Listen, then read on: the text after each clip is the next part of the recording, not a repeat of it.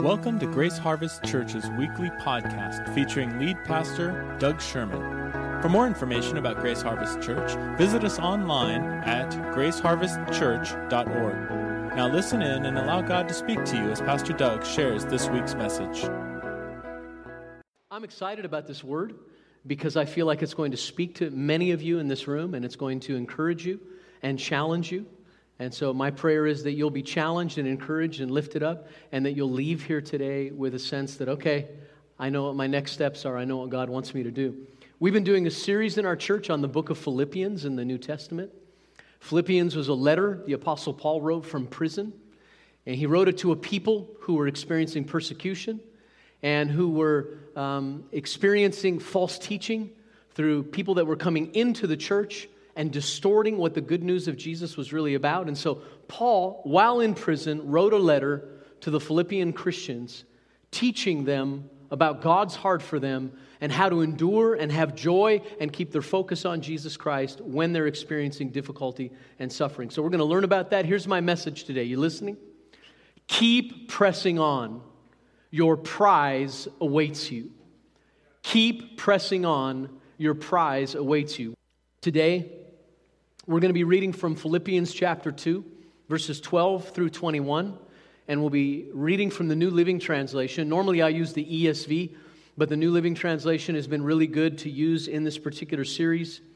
It's a little bit easier to understand. So Philippians chapter 3, verses 12 through 21, and you can look on the screen, you'll be able to read along with me. Paul says this: I don't mean to say that I have already achieved these things, or that I have already reached perfection. But I press on to possess that perfection for which Christ Jesus first possessed me. No, dear brothers and sisters, I have not achieved it, but I focus on this one thing, forgetting the past and looking forward to what lies ahead. I press on to reach the end of the race and receive the heavenly prize for which God, through Christ Jesus, is calling me. Let all who are spiritually mature agree on these things. If you disagree on some point, I believe God will make it plain to you. But we must hold on to the progress we have already made. Dear brothers and sisters, pattern your lives after mine and learn from those who follow our example. For I have told you often before, and I say it again with tears in my eyes, that there are many whose conduct shows that they are really enemies of the cross of Christ. They are headed for destruction. Their God is their appetite. They brag about shameful things, and they think only about this life here on earth. But we are citizens of heaven, where the Lord Jesus Christ lives, and we are eagerly waiting for Him to return as our Savior. He will take our weak, mortal bodies and change them into glorious bodies like His own, using the same power with which He will bring everything under His control. Amen. Isn't the Bible powerful? I was even saying in the first service, just reading that text is so encouraging, so uplifting, and so challenging. And you can tell it's alive. It's been breathed on by the Holy Spirit. Now, the first point I want to make today from this text, and I'm going to take this text and break down several points, but the first point I want to make is what Paul starts with, and that is a very simple one, and it's basically this: I haven't arrived yet. I haven't arrived yet. Paul here patterns humility for us. He shows us humility. You know, if there was ever anybody in the early church that was a giant, it was Paul. He's one of the greatest followers of Jesus to ever live. If anyone could claim some kind of a rival, it was Paul. However, Paul recognized much in him that was not yet like Jesus. He didn't let his measuring stick be other people or what his culture dictated to him, but instead, he looked to the perfect standard, Jesus Christ. Paul wanted to become like Jesus. Paul wanted to know Jesus intimately. He recognized that he was far from that standard. This kind of humility is so refreshing in our time. Too many of us have let other standards dictate our lives. And too few of us have looked to Jesus himself to be our standard. To know him and become like him in character and mission is the highest call. Why is that important? Because we live in a culture and a country of comparison. Let me say that again. We live in a culture and a country of comparison. From the moment we come out of the womb, we are continually marketed to by a consumer culture which tells us you can't be happy unless you have what they have, unless you look like they look, unless you drive what they drive, and unless you live where they live. And so from the time we come out of the womb, we are conditioned to compare our lives to others. We call it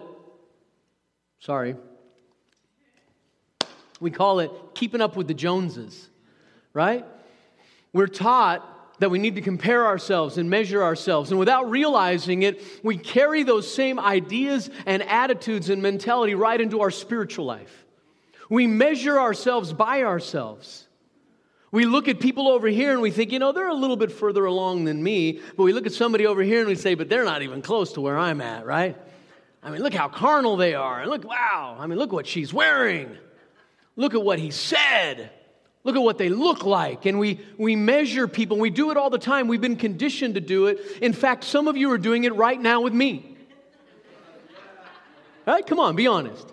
Maybe you're checking our church out, or maybe you've been here a while, but you're still kind of assessing, right? And that's what we do. We've even been taught to be consumers in the church. We come into the church and we ask ourselves the question, do I like his preaching? Do I like his personality? Do I like the way he does it? Do I like that worship leader? Is the music too loud? Is it too soft? Does it have enough fast songs? Does it have any slow worship songs? And everything's about our preference and what we've been taught as consumers. We come into the church and we measure ourselves by ourselves. And Paul says that is immature and carnal. Right? It demonstrates that we're not growing up in him when we continue to make other people our measurement. He's not saying we shouldn't have examples. He's not saying we shouldn't follow examples of people that are ahead of us. But we shouldn't measure our life in such a way as to be comparing continually. So Paul simply says, I haven't arrived. Because I know this, I might have written half of the New Testament. I might have signs and wonders and miracles come out of my life.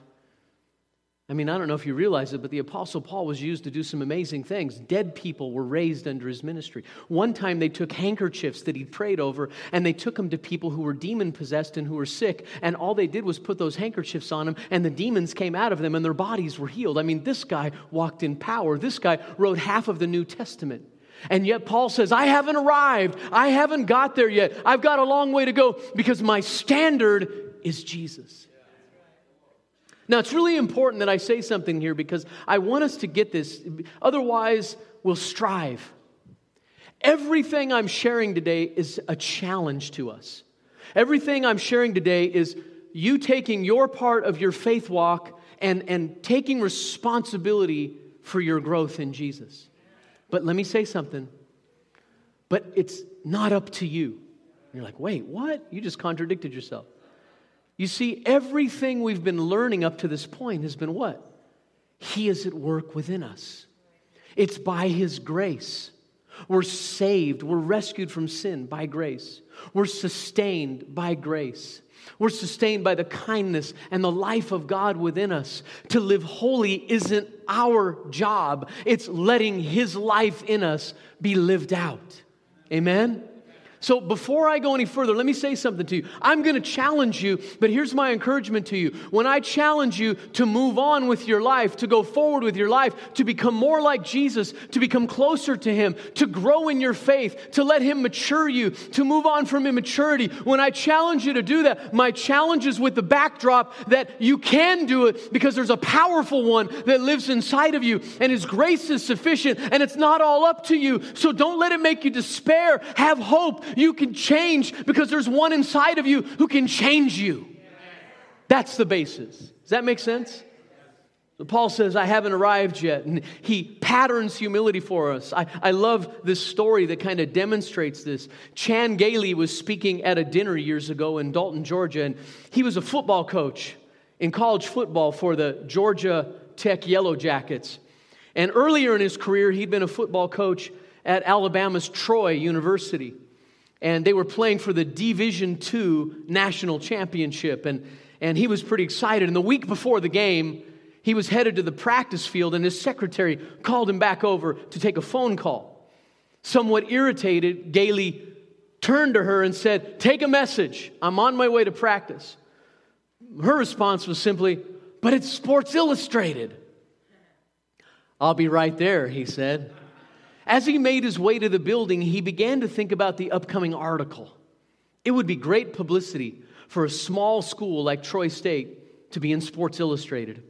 As he got closer, he realized that a 3-page article would not be sufficient to tell the whole story. Coming even closer to his office, he started thinking how he might be on the cover. Should I pose or go with an action shot?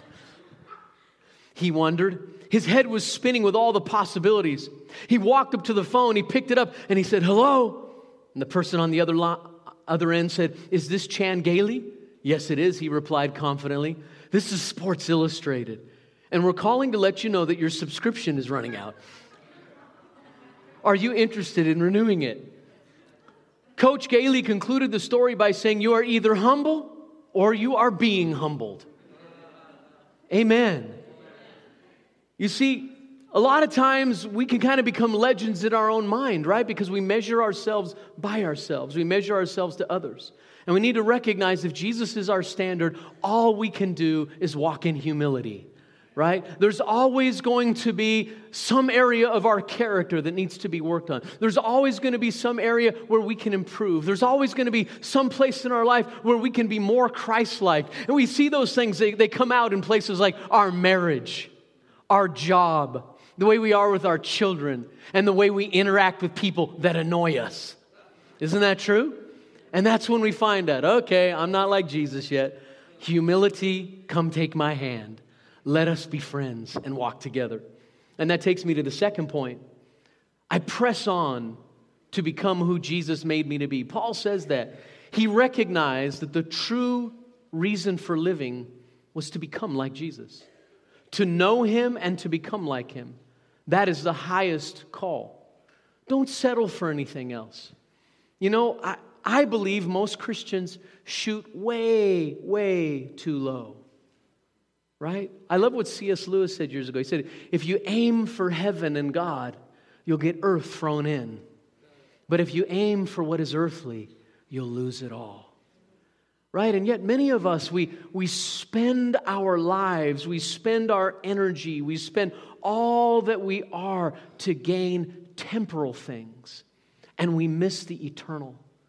We'll not invest in a person's life because we don't have time for it, but we'll work and work and work in our workaholism and think that it's for our future. We'll neglect our children, our marriages, and our families to get more stuff, but we'll miss out on the eternal. Can I just challenge us? Let's let Jesus be our standard. Let's shoot for things that are important. I'm not saying it's not good to work hard. I'm not saying it's not good to have ambition. But let me tell you, when your ambition becomes such an idol that you have to sacrifice your family, your marriage, and any pursuit of Jesus Christ, any involvement in church, anything eternal, that is when you need to start asking yourself the question, what am I doing? What am I putting on the altar for the sake of what's temporal, so that I might miss what's eternal? Think about it. And that takes me to the next point. Paul says, I focus on one thing. And then he does something funny. He gives us two things. You ever notice that? I focus on one thing. What is the one thing? Well, it's actually two sides of the same coin. Because to do one, you have to do the other, so they go together. And what are those two things? What's the one thing he focused on? First of all, he said, I forget the past. Secondly, he said, I look forward to what lies ahead. Let's talk about the past for a minute. Paul isn't implying that we forget what we've learned or that we forget the things that have made us more like Jesus. He's not implying we forget people or we forget the memorials of our lives where He met us or where great things happened or where He showed His grace and kindness. He's not saying that. He's simply saying that any former life or pedigree or thing that didn't lead us ultimately to a greater knowledge of God and a love of neighbor and a love of God, anything in our past that we're counting on, anything that we look back to and we claim to be the good old days, the great old days, or we kind of live in our past. We look back to old relationships, old jobs. Here's one, old churches. Old spiritual experiences. I've met people who are new here, and I've even met people who've left our church and gone to other places, and they get stuck. And here's where they get stuck. We've had people leave here, and they moved across the country, and they're having difficulty finding a church, and they all talk to them on the phone, and they'll be like, I just can't find any place like Grace. I just can't find any place quite like Grace. And I'm having a really hard time finding a church, and we're looking for a place like Grace, and I'm like, don't do that. Don't do that. You're never going to find a place like Grace Harvest Church. Or we'll have people come in here and their past church experience impacted them. Maybe that's where they came to Christ. Maybe that's where God touched their life. Maybe that's where they really learned to worship. Or they were the preacher or the pastor taught a certain way and they really loved it and they really connected with it and it impacted their life deeply. But then something went wrong or they moved or they had to go into the next step of their life. And as they move on and they go into the next step of their life, they come through the doors here. And they walk through the doors, and that experience becomes the standard by which they judge everything else. And what happens? Of course, it can't match. Of course, it can't fit. And the other problem is, when we look at the past, we have a tendency to romanticize it. Right? We don't look at it through honest eyes. Have you ever noticed that when you go back to that place that you used to really love, you go back to it and you show up and you're like, it's changed. Of course it's changed. Anything that's just static is dying, right? Of course it's changed. You know what else? You've changed. And so people will come in the doors and they'll be like, this isn't, at our old church we used to do this. The pastor did this when he preached. The worship team did, the worship there was amazing. It was incredible. And I'm like, great, that's great. I'm glad God blessed you there. Praise God. Mark that as a memorial in your life. And then turn your eyes around and look to the future and realize that God has you here right now and He wants to do something unique in this season of your life. And this place is never going to be like that place because all the characters are different. And this is a new season in your life and a new time in your life. Embrace where you are today. It happens in every part of our life. We have a tendency to hold on to things. Sometimes we hold on to the way we used to be spiritually. In the past I was so evangelistic. In the past I read and I prayed all the time. In the past, I used to be a spiritual giant, basically is the way we'll be explaining it to people. And I'm like, that's great. Praise God. Those things were put in your life. But it's time for you to forget that and to come into today. For this is the day that the Lord has made. Let us rejoice and be glad in it. Amen. Come on, somebody, help me out. Amen.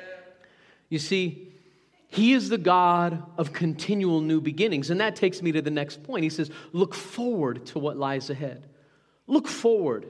God still has things to reveal to you and do in your life now and in the future. Please don't settle for yesterday's manna. Please don't embrace the lie that you've learned all you can learn about Jesus and you've done all you can do for Him. Look forward to what lies ahead.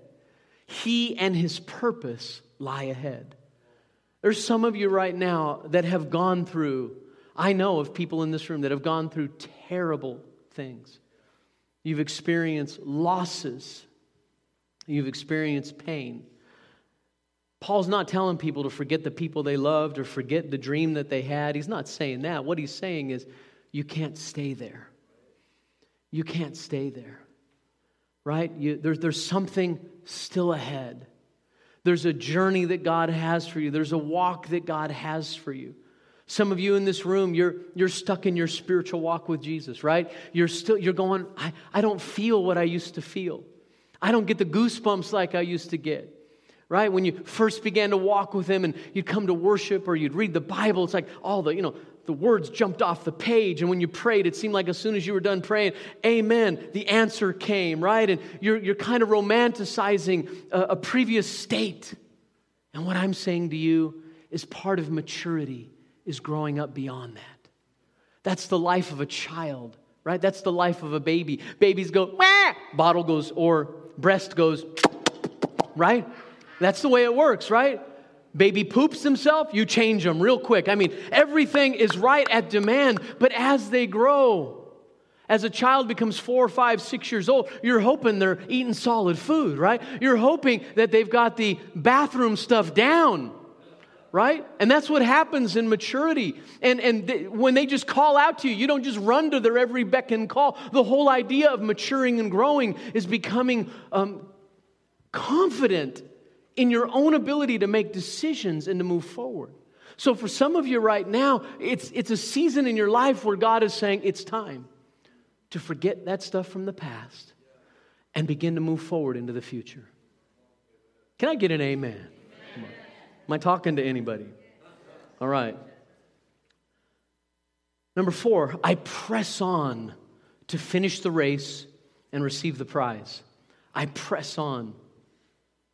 This word, this phrase, press on, means to this. Listen to this. It means to follow or press hard after, to pursue with earnestness and diligence in order to obtain, to go after with the desire of obtaining, to chase something vigorously to catch it, violent pursuit.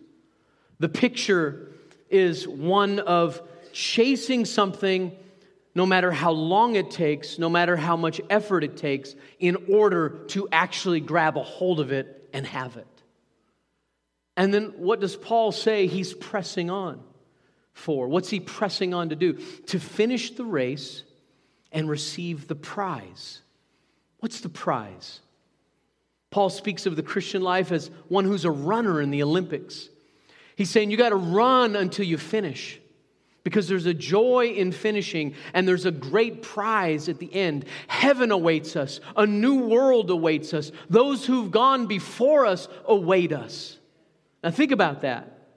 Why is that important? Because I find it's really sad. Maybe you've experienced the same thing, but when I look around at the American Christian experience, I see too many people that don't finish the race. I've watched it as a pastor here. I've watched people start well and go through hardship or difficulty or get taken to the side by sin or by some pursuit, and I've watched them not finish the race. I've watched others, pastors and leaders, mega churches, well-known Christian, celebrities, right? And they get kind of close to the end of their life. They get toward the finish line and they've built all this great stuff, and right toward the end they stumble. And I've realized the prize doesn't go to the people who start well. The prize goes to the people who finish. Right? Maybe you've fallen. Maybe you're on this race and you've fallen. You may have fallen into a deep pit of sin. You may have fallen into a deep pit of discouragement. You may just be wore out. You haven't fallen. You said, I can't do it anymore. And you've sat down on the side of the road. First thing I want to tell you is that Jesus is going to come and sit with you. And He's going to love you and He's going to minister to you. He's not going to drive you. I just want to say that in this race running thing, it's different in the walk with Jesus, right? He's going to sit with you. He's not going to say, get up, you lazy bum. He's not going to do that to you. He's going to come and sit with you. And if you weep, He's going to weep with you. And He's going to wait with you. And He's going to love you. He's going to renew you. And when you're ready, He's going to get you back up and He's going to say, now let's run again. And He wants you to know, I'm running with you. But let's run again. Get back up. Let me tell you, if you've fallen on your face, please get up. I know you don't understand. You don't know how deep my pit is. Corrie ten Boom said, there is no pit too deep that God isn't deeper still. Right? God can meet you in your pit. If you've fallen on your face, if you've done something that you're so ashamed of, this is what you do. You confess it, you repent of it, you get up, you embrace the cross, you go ahead and embrace whatever consequences are going to come as a result of your decision, and ask God to give you grace to walk through those consequences. You be forgiven, you know you're loved, and then you get up and you run again. Did you hear me? You get up and you run again. Did you hear me? you get up and you run again. Don't you quit. Don't you quit. God's not done with you yet. This isn't the last chapter. The credits aren't rolling. This isn't the end. He's not done with you. Is anybody feeling encouraged? I hope so. But eclipsing all that, here's the prize. The prize is the prize of knowing Him and the prize of becoming like Him. None of it means anything if He's not there. You know, the great prize at the end of life, now this is going to blow some of you away. I'm going to mess some of your theology up right now. The great prize at the end of life is not heaven. Oh man, somebody's just being like, what? The great prize at the end of life is not heaven, but it's the one who inhabits heaven. See, seeing relatives, that's going to be great. Experiencing the beauty and the bliss of heaven is going to be great, but it's all going to be eclipsed by the one who fills heaven. He's what makes everything else wonderful and beautiful. He's what makes the people you love and cherish right now so beautiful and wonderful. Let's just talk about something for a minute.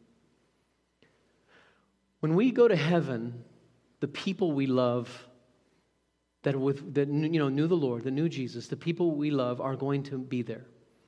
And I think they're probably going to meet us and greet us. We don't have anything in the Scripture that shows us that. By the way, and what's interesting when we look in the Bible about heaven and the eternal state is we don't actually have a picture of the whole thing being about being reunited with our loved ones. Because this is what's going to happen based upon what I can see. If our loved ones are there to welcome us and greet us, you know what they're going to do? They're going to be like, oh, it's so good to see you. I love you. Look at this. Look with me. And they're going to have you look at God. And you're going to be so completely undone by the grandeur and the beauty and the glory of God Himself that you're just going to lose. It's going to be like you're going to be joining them in looking. And everything you see, from people to whatever animals are there, to whatever beautiful natural things are there, everything you see is going to be beautiful and wonderful because it's filled with Him. See, what makes heaven and the eternal states and the new heavens and the new earth so glorious is that He's going to fill every molecule of it. He is going to captivate us. He's going to absolutely captivate us. And then we'll become like Him. Now, I don't know if this makes you excited, but it does me. Because I have to live with me every day. Seriously. And my wife, my poor, poor wife. But we shall awaken His likeness. Becoming like Jesus is what we really all want deep inside. Jesus is everything we yearn for and everything we recognize as praiseworthy. When you see something in another human being that makes you say, wow, I want to be more like that, you're seeing the image of Jesus. The deep yearning we all have to be better people and to really love and like ourselves even is found in Him. And one day you're going to be like Him. Come on, we all live with it. You know what I'm talking about. That gnawing sense inside, I'm not what I want to be. I'm not what I should be. That gnawing thing inside of us that in the back of our mind kind of accuses us, right? Just reminds us of what we're not. And we see glimpses in other people. We see people that when we're around them, we're warmed. When we're around them, we're moved. When we're around them, we're attracted to something. We can't even quantify it, but it does something inside of us. That thing, that beauty, that wonder, that virtue is Jesus Christ Himself. You see, C.S. Lewis shared a story years ago, powerful story. He said he went into a shed that he had in his yard to get a tool. And he went over to the door and he unlocked it and he opened the door and he went inside and he closed the door behind him and it was dark. He didn't have a light on and he turned around and he noticed that the sunbeam from the sun came through the crack in the door and the dust was dancing in it. And he looked at this sunbeam and he was like, wow, that's cool, And then he noticed that his eye immediately went up. And if he traced the sunbeam up through the crack in the door, he could see it all the way to the sun. And at that moment, it's like the Holy Spirit spoke to him and said, this is how I want you to view life. The light that came through and illuminated this room is not the thing itself. The light that illuminated came from that. And that's what happens to us on planet. You want me to tell you what idol worship is and the worship of other gods? The worship of other gods is when we take the gifts, the beauty, and the pleasures that God gives us, where He reveals Himself, those things that we find the greatest joy in, and we get so captivated by those things themselves. We get so captivated by the gifts and the graces of God. We get so captivated by them that we quit looking at the source.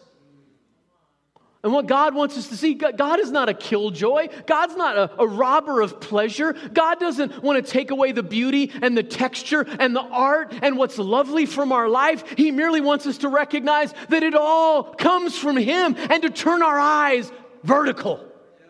We get so caught up, we're just like, oh, I love the thing, I love the thing, I love the thing, oh, thing, I love you. And God's saying, quit worshiping the thing and start looking at where it came from.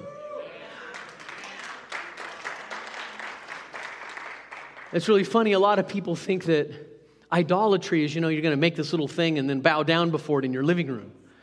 No, idolatry is any time that we take things that God meant for good. Even some of the things we make idols in our lives are good things. They're not bad. We always think they're going to be like some demonic-looking thing. Blah, sacrifice your children to it, right? That's what we think of. And we don't realize that sometimes the greatest idols in our lives are the things that were meant as gifts. And they were given to us freely by the hand of God.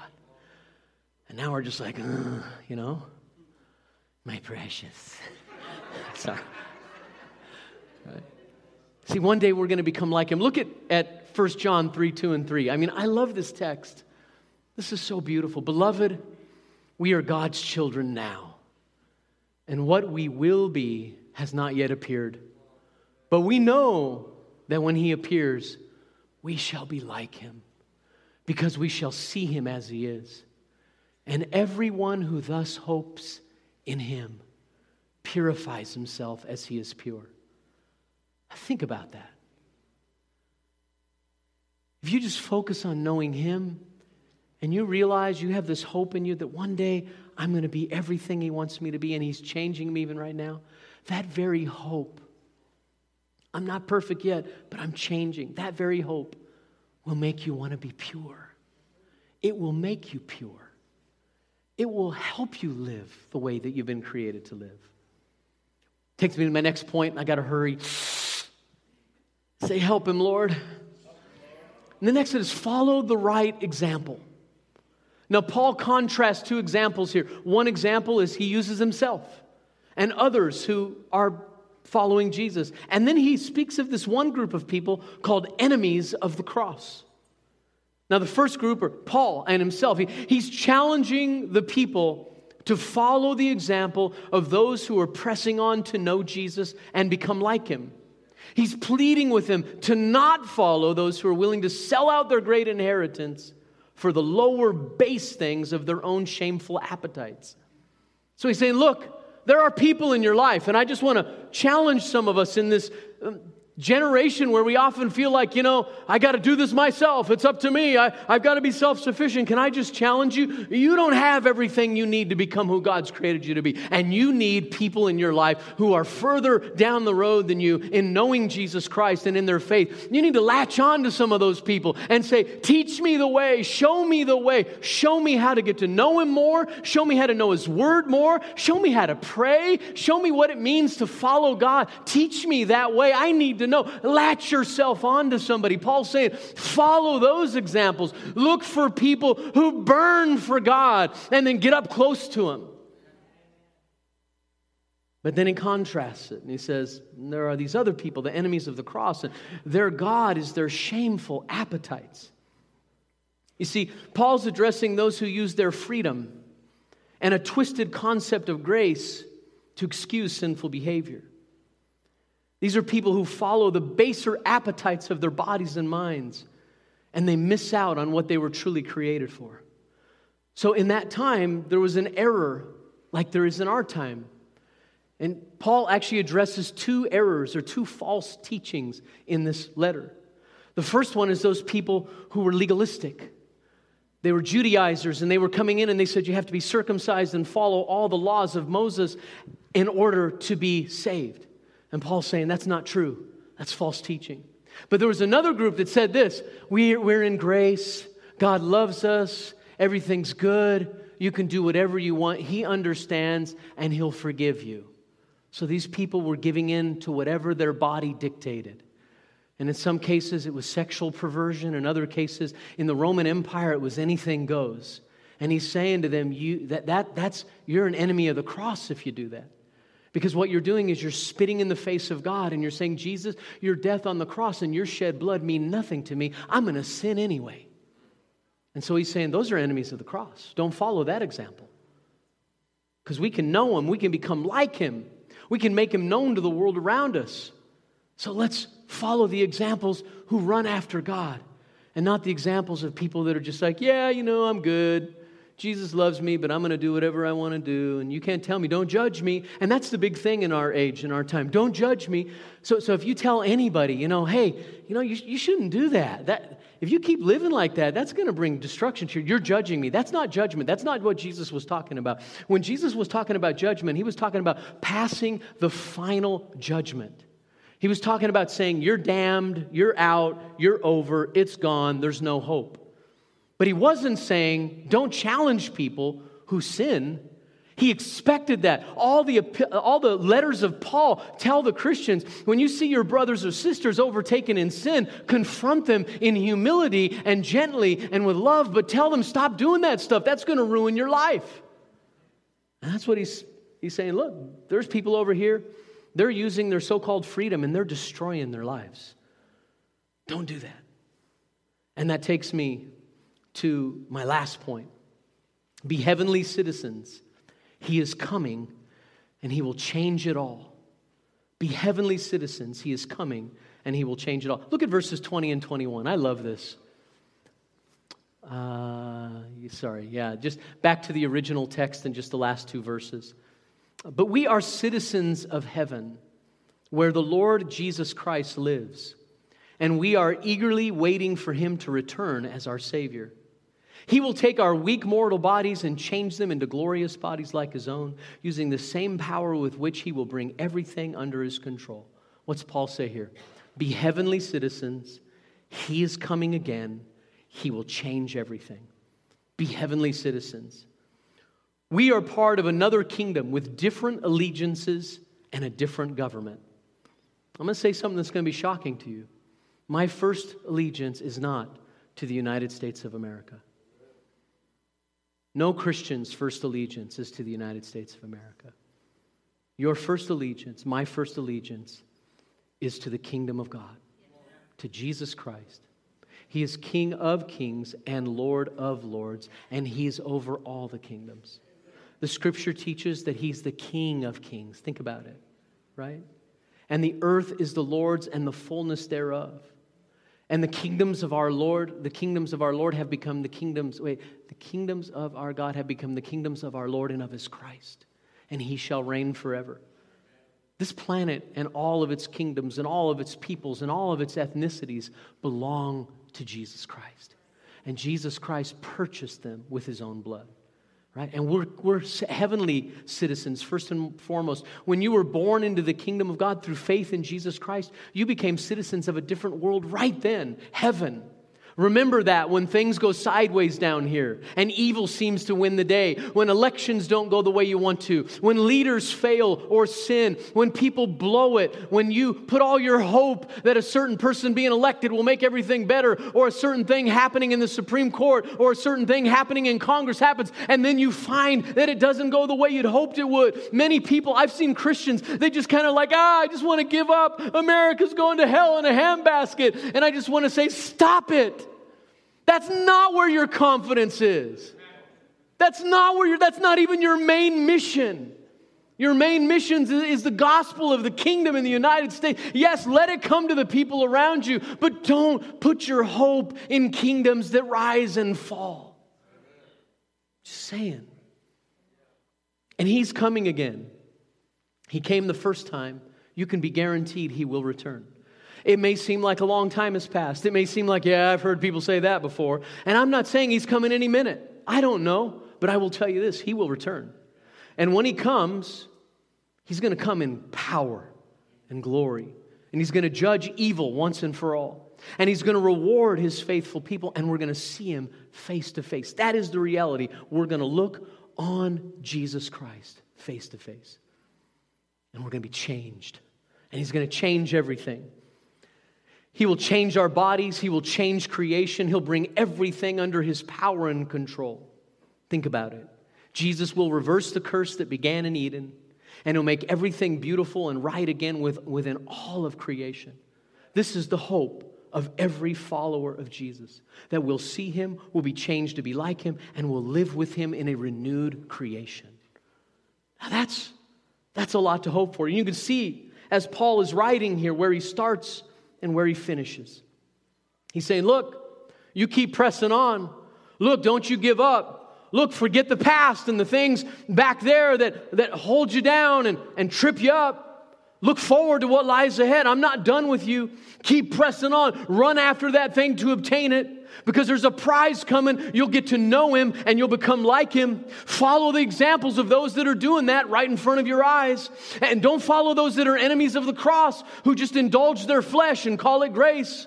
And listen, be heavenly citizens. Realize that you are ultimately the citizen of another kingdom which is eternal. And even the death of your body can't change that. You will be present with the Lord because He's coming again. And when He comes again, He's going to change everything. He's going to change your body. He's going to change this planet. He's going to fix what's broken. He's going to take what's twisted and make it straight. He's going to take every part of creation that is cursed and filled with thorns and weeds, and He's going to make it beautiful again. He's going to do it. You can count on Him.